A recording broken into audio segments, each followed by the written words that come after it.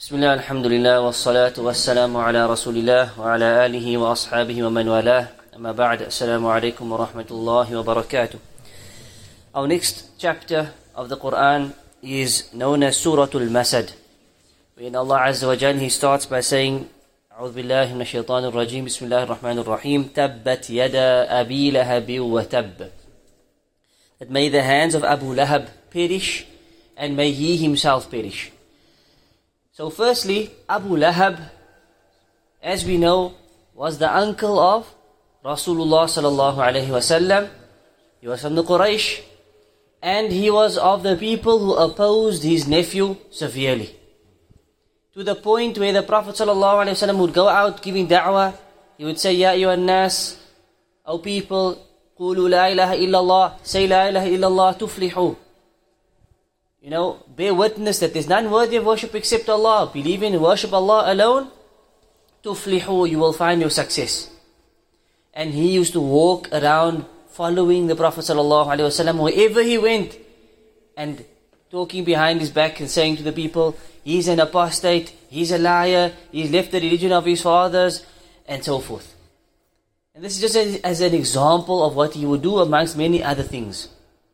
So one day the Prophet ﷺ, he came out, he went to a hill of Al-Batha, and he called the people of Makkah, the Quraysh and other Arabs and those who were present.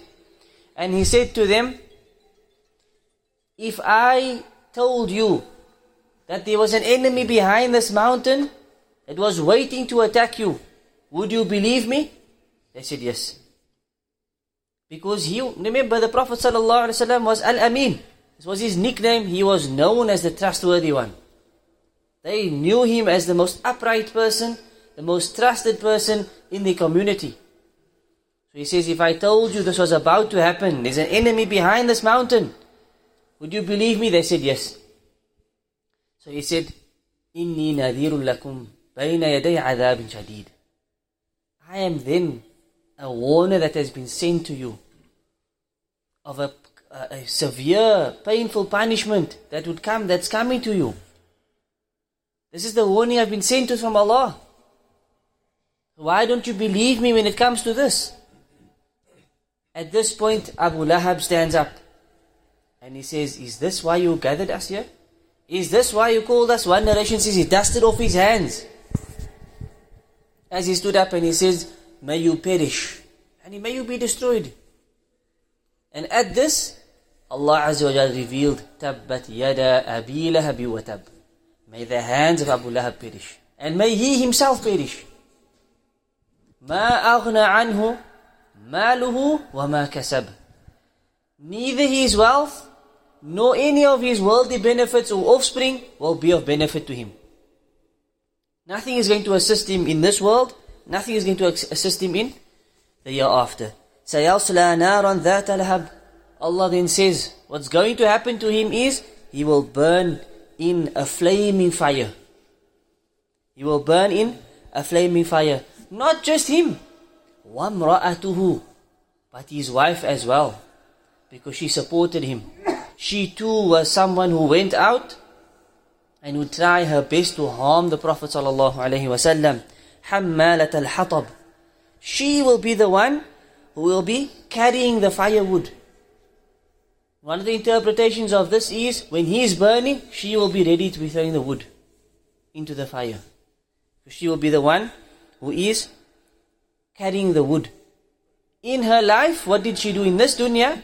She would carry thorny branches, trees and branches with thorns on it, and she would throw them in the pathway of the Prophet ﷺ. She knew where he would be walking. She would go and throw this. Like this, Allah punishes her that she will be carrying those branches and throwing it into the fire where they will be burning. فِي جِيدِهَا حَبَلٌ مِّن مَسَدٍ. And around her neck will be palm fiber. Like branches from palm. Some scholars say an iron necklace will be around her neck, as this is happening in Jahannam. So this is what Allah destined these enemies of the Prophet ﷺ. He destined this for them in the Akhirah. And the miracle of this surah is it was early days. This was revealed in Mecca, in the part of the Prophet's da'wah. Abu Lahab had the rest of his life to stand up and say, Ashhadu an la ilaha illallah wa anna Muhammadan Rasulullah. If he did that, he would have disproved the Quran. He would have proven, because the Quran is saying, he's going to Jahannam. Him and his wife are going to burn. Had he stood up and said, if that's what Allah is saying, I respond by saying, I bear witness that there is none worthy of worship except Allah.